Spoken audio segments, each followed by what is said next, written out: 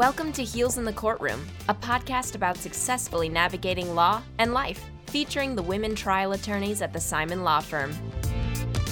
Hello, and welcome back to another episode of Heels in the Courtroom. This is Liz Lenevy, and today I am joined by the whole crew. Amy Gunn. Hi. Erica Slater. Hey, everyone. Mary Simon. Hey. And joining us remotely, Elizabeth McNulty.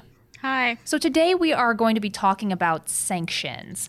And just to clarify, we are talking about sanctions within the confines of litigation, not necessarily attorney misconduct. And so I just want to make that very clear. And so for sanctions within litigation, I thought the best place to start would be the rules of civil procedure. Please don't turn the podcast off. I promise it'll be really quick and it won't be boring. Rule 11 of the Federal Rules of Civil Procedure is where you turn to when you want to look at sanctions, but not for discovery. Discovery, you got to look over at Rule 37. But focusing on Rule 11, which is sort of the big sanctions rule, what it basically says is that when you are filing a motion, you are representing to the court that everything within the motion is accurate to the best of your knowledge. Your argument is warranted. You are not just filing this to be harassing or to delay litigation or drive up the cost. And so basically Rule 11B is be truthful, be reasonable, be professional. And if you have failed to be one of those three things, your opposing counsel can go after you under Rule 11C, which is the sanctions rule. It says, if after notice and a reasonable opportunity to respond, the court determines that Rule 11B has been violated, the court may impose an appropriate sanction on any attorney, law firm, or party that violated the rule or is responsible for the violation. Absent exceptional circumstances, a law firm must be held jointly responsible for a violation committed by its partner, associate, or employee. And so that's Federal Rule 11C. And again, if you're looking for specific discovery sanctions, look at Rule 37A3. And then for any of our Missouri practitioners who may be listening, look to Missouri Supreme Court Rule 6101. Now, I've been practicing for right around 5 years now. And in my 5 years, I have never once had sanctions threatened against me. And I have never had to threaten sanctions against any of my opposing counsel. So I want to take a quick poll of the room. Who has experience with sanctions, either doling them out or maybe receiving them? Put your hands up high, ladies. Mary, your hand is up. What is your sanctions story? It's funny because I've been practicing for a shorter time than you have, Liz, and my first encounter with sanctions, not against me or our law firm, was, I want to say maybe 4 months after I got sworn in, maybe about 4 months. And it was the first trial that I was a part of at our office after I got licensed. And I'm even having like PTSD thinking about the trial. We had requested a series of documents from the defendants in this case, maybe 3 or 4 times throughout litigation. And the closer we got to trial, the more important the documents got because we needed them to review them before trial. And so we had cooperated with opposing counsel as much as we could on giving extensions and giving time extensions. Then we filed a motion to compel, which we've talked about before on this podcast. And the judge ordered the defendants to produce the documents to us. They did not produce the documents to us. Then the judge ordered it that a deposition be taken to get the documents. We did that. We didn't get the records. We were in trial and had not yet received these documents. The judge was very frustrated with opposing counsel, and I will never forget this moment. Finally, the judge had everyone come into chambers, and it might have been on a weekend, actually, but there were so many discovery disputes that it warranted it. And finally, as we're making our last argument in good faith, never disparaging the other side, just telling the judge facts and why we need these documents and that the court had ordered them to be produced, the other side ultimately ended up producing a witness who told us that the records we wanted had burned in a fire. And I'm serious. I'm actually serious. 100%. Started by their dog. Yeah, So- in a trash can, only with these documents inside. Correct. You could just sense the frustration that the court had and that the judge had with the other side. And honestly, the thing that was really nice about it is that we did not bring it up to the judge first. We knew that they would have to tell the judge how the court-ordered deposition went. And we decided, we're just going to let the court know we still don't have the documents and that we took the court-ordered deposition and turn it over to the other side. So they would have to tell the judge about this fire that happened. And the funny thing about the fire was that it only burned up a couple pages in a fax. So some of the pages were there and some of them weren't. So You draw your own conclusions. That's insane. yeah, it is insane. It's an insane and story. It boded well for us for the outcome of that trial. And one of the things that I think was so frustrating, not only just, anyone who's ever tried a case or practiced law knows just the frustrations of discovery disputes in general, especially when you are honest and truthful and trying your best to get the issue resolved without court intervention. At that point, all of the frustration had built up, and all we wanted was, as Liz talked about in the rule, an quote-unquote appropriate sanction or an appropriate remedy. And it's, at least in Missouri, we found that's really difficult because there's just a lot of judicial discretion of what the remedy is. And, we're in trial, and essentially in that case, all that ended up happening was that we were able to just bring up the fact that that's what happened as much as we wanted with any witness.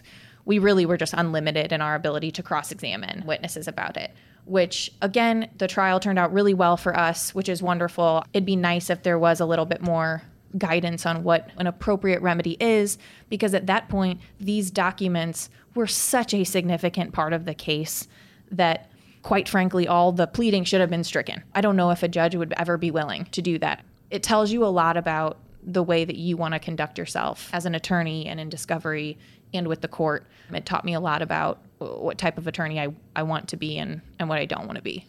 Mary, did you actually file a motion for sanctions, or when you were discussing with the court and chambers what had happened? We were deciding whether or not we wanted to file a motion for sanctions. I mean, that is how, serious, at least me and the attorneys I was working with on the case, take sanctions, right? We really are trying our hardest to preserve a record while also not bothering the judge with extra items that don't need to be addressed. And after the conversation in chambers happened, we filed the motion for sanctions during the trial. We wanted to get it on the record. One of the things I think is interesting, the court has this discretion that you're talking about. And what that means, of course, is the judge can decide from a myriad of different, quote, remedies. And you had mentioned striking the pleadings. And I want to make sure that that's clear for those maybe who aren't lawyers listening. When you file a lawsuit, you file your initial petition or complaint, and the defendant files an answer. We file the lawsuit, the defendant, quote, answers that. And in that answer, which is just a pleading, everything's denied, pretty much. They deny every allegation of negligence, every allegation, almost everything is denied. And that sets up the rest of the case for discovery and what we have to prove to the jury. If the answer is stricken, if the pleading is stricken, the defendant now has no answer to our allegations, which means that they're admitted. So to strike an answer puts really the only thing left to a jury to decide is damages. So you can see where a judge would be loath to do that, to really take the decision about whether the defendant is negligent or liable out of the jury's hands. If the judge is loath to do that or never does that, then really it teaches the defense bar what it can get away with. And I know that's a difficult thing to put on a judge, but it is part of the job. And from our perspective, Mary, you're so right. We don't take filing sanctions lightly. It will blow back on you, whether you're right or wrong for filing a motion for sanctions. We're a small legal community. You all out there practicing, whether you're in the St. Louis area, Missouri area, or around the country, it always feels like the legal community is small. And if you're known for filing sanctions, it's going to stick to you. If you're known for violating court orders or not answering discovery, that sticks to you. So the notion of sanctions is and should be a very serious thing, whether you're filing them or violating court orders, because we've talked a lot, or I guess our community and our society's talked a lot lately about the rule of law. And at its boiling down, the essence is these rules. The way we conduct ourselves as lawyers, we really do rise and fall by the rule of law. And if you're someone who looks at those rules and doesn't follow them and doesn't answer the discovery that's sent to you, or destroys evidence, or maybe not destroys evidence but can't find it or doesn't look for it very hard, then you're really contributing to the downfall of how, I don't want to sound too preachy, to the way our civil society works and the way our legal system works. So it's not a small thing, and it shouldn't be a small thing. Erica, what has your experience with sanctions been? Funny ones, if that's possible. I actually do have a funny story about sanctions. When I was probably practicing somewhere between a year and 2 years, I was on the defense side, and the plaintiff's attorney had not disclosed any experts in the case. And we filed a motion for summary judgment saying the injury that they were claiming was not something that, it wasn't like a broken bone from a slip and fall or laceration or something from a vehicle accident. It was something that you'd have to prove with testimony from a doctor saying that this situation caused the injury. And I drove across the state 4 hours to go argue it. And we won our motion. And I've actually talked about this attorney quite a bit. He's the one who called me that I sounded like a pig squealing caught under a fence. Good Lord. Yeah. Why does he have that reference point? He is from a small town. There you go. Honestly, He acts like it. that struck me. I was like, that is so visual, sir. I was almost struck. Like, I don't think I was sounding too whiny or harpy. I was just arguing my case, but I was like, man, good on you for that visual. You must be a Seriously. great trial attorney. Storytelling. Yeah. Anyway, so the judge did not appreciate this, and that attorney did not know his audience because the judge's temperature was just rising. So at the end of the motion, the judge granted my motion, which meant this guy had no proof of his injury, and I was on cloud nine. And then he sua sponte, meaning the judge acted on his own, made the guy pay for my time drafting the motion and driving across the state and back, which, you know. You took your time on the way home. Yeah, like they had to send our firm a check for a couple $1,000s to reimburse for the attorney's fees that I had spent doing this. And I remember driving home, like calling the partner I was working with and being like, guess what? And I like begged him, like, can I call the client and tell them we're sending their money back? Like, this is great. So that's a cautionary tale. It doesn't necessarily involve me taking the step of filing sanctions, but just letting someone kind of dig their own grave there. But that's also a perfect example of something you won't forget. No. I know that pig squealing thing, sort of, they're coupled together and hard to extract. Yes. But certainly that's the point about your reputation. And if you are that kind of lawyer practicing in that way, you have to have a judge come down on you like that, or else there's no reason not to keep doing it. The other interesting sanction that I've encountered recently, I've just been dealing with this today, actually. In a case, an opposing retained liability expert has testified in our case, and I found out that 11 years ago at this point, a Missouri court had ordered this expert to produce documents, and they were financial documents, and the expert failed to produce those documents. And the judge not only struck his testimony in the case, but in that order labeled this expert the firm that he owned and literally all agents, affiliates, and employees as venal witnesses. And I had to look up what that meant. What that means. Okay, so this is fun. This word is venal, V-E-N-A-L. A venal witness is a witness who is basically a hired gun. It says they will give testimony to the highest bidder and that they are, the Missouri case law says they are a mercenary. And I was just like, how fancy is all this? So this judge not only provided the sanction of striking that expert from the case, which is a really serious thing. The judge expanded it to all the employees of that firm, which were other engineering consultants. And that has lived with that firm, for a decade at this point. And there's a different engineer that is testifying in our case at that firm, but the judge has stained everyone with that in that firm with that order. And I had just never seen that. And what a bombastic order. That judge was really mad. Right. Talk about a warning, though, a signal that a judge is sending that's like, nope. All people, all attorneys, they need to know better than doing this, playing this game.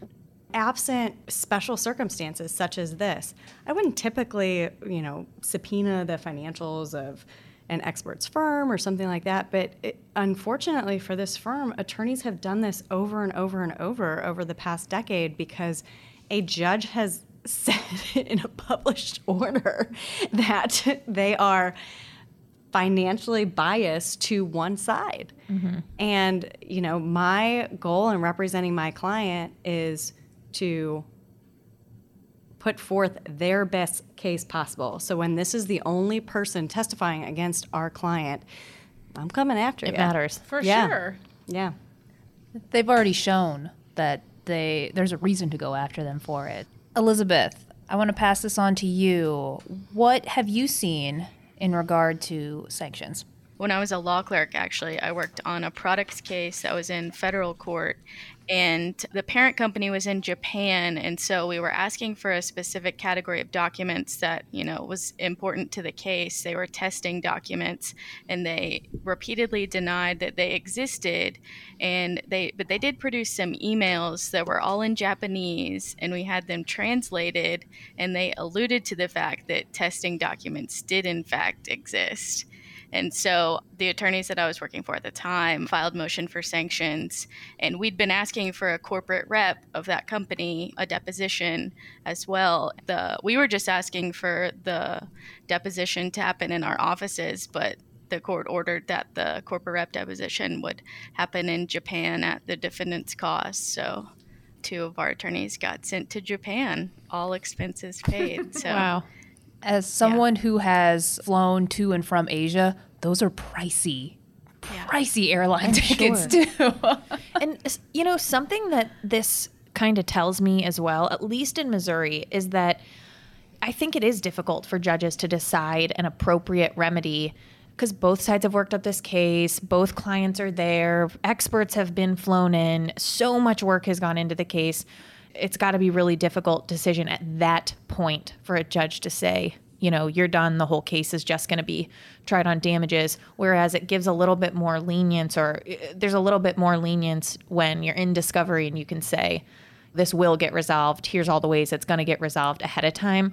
And I think that that's a little dangerous because regardless of what side you're on, it's kind of, at least in Missouri, you can push the envelope all the way up to trial, and odds are you won't get slammed that hard for it. At least, that's happened before. So it's just so much trust has to go into the attorneys. So much trust, so much integrity, so much honesty. And all of our listeners are seeing the Holy Grail in their head right now, thinking they're going to talk about your reputation again. Right. It all comes down to your reputation. I only did defense work for a little while, so by no means am I speaking for all defense attorneys. I do have several friends who are defense attorneys, though, and I can sympathize with the pressures they feel to retain clients. It is a different setup than what we have, where individual clients will come to us hopefully only one time with their case, although we have had some people in our office who have been injured more than once and have come back to us because they appreciated the representation that we provided them the first time. And they have terrible luck. And they have terrible luck. But for defense attorneys, you have clients that are repeat clients, meaning that you have your book of business where you have your clients and you'll work up individual cases, but it all comes back to the same client. And so there is, I'm sure, a lot of pressure to appease that client consistently. And so when we talk about, well, this is your reputation within the city of St. Louis or within the state or what have you, that may not necessarily be top of mind for a lot of folks who are saying, I don't really care what so-and-so attorney thinks of me, or maybe even what the bar thinks of me. My concern is what my client thinks of me. And I know, having spoken to a lot of non-attorneys, a lot of people think that lawyers are the type of people who will do anything to win a case. And now, I don't personally believe that.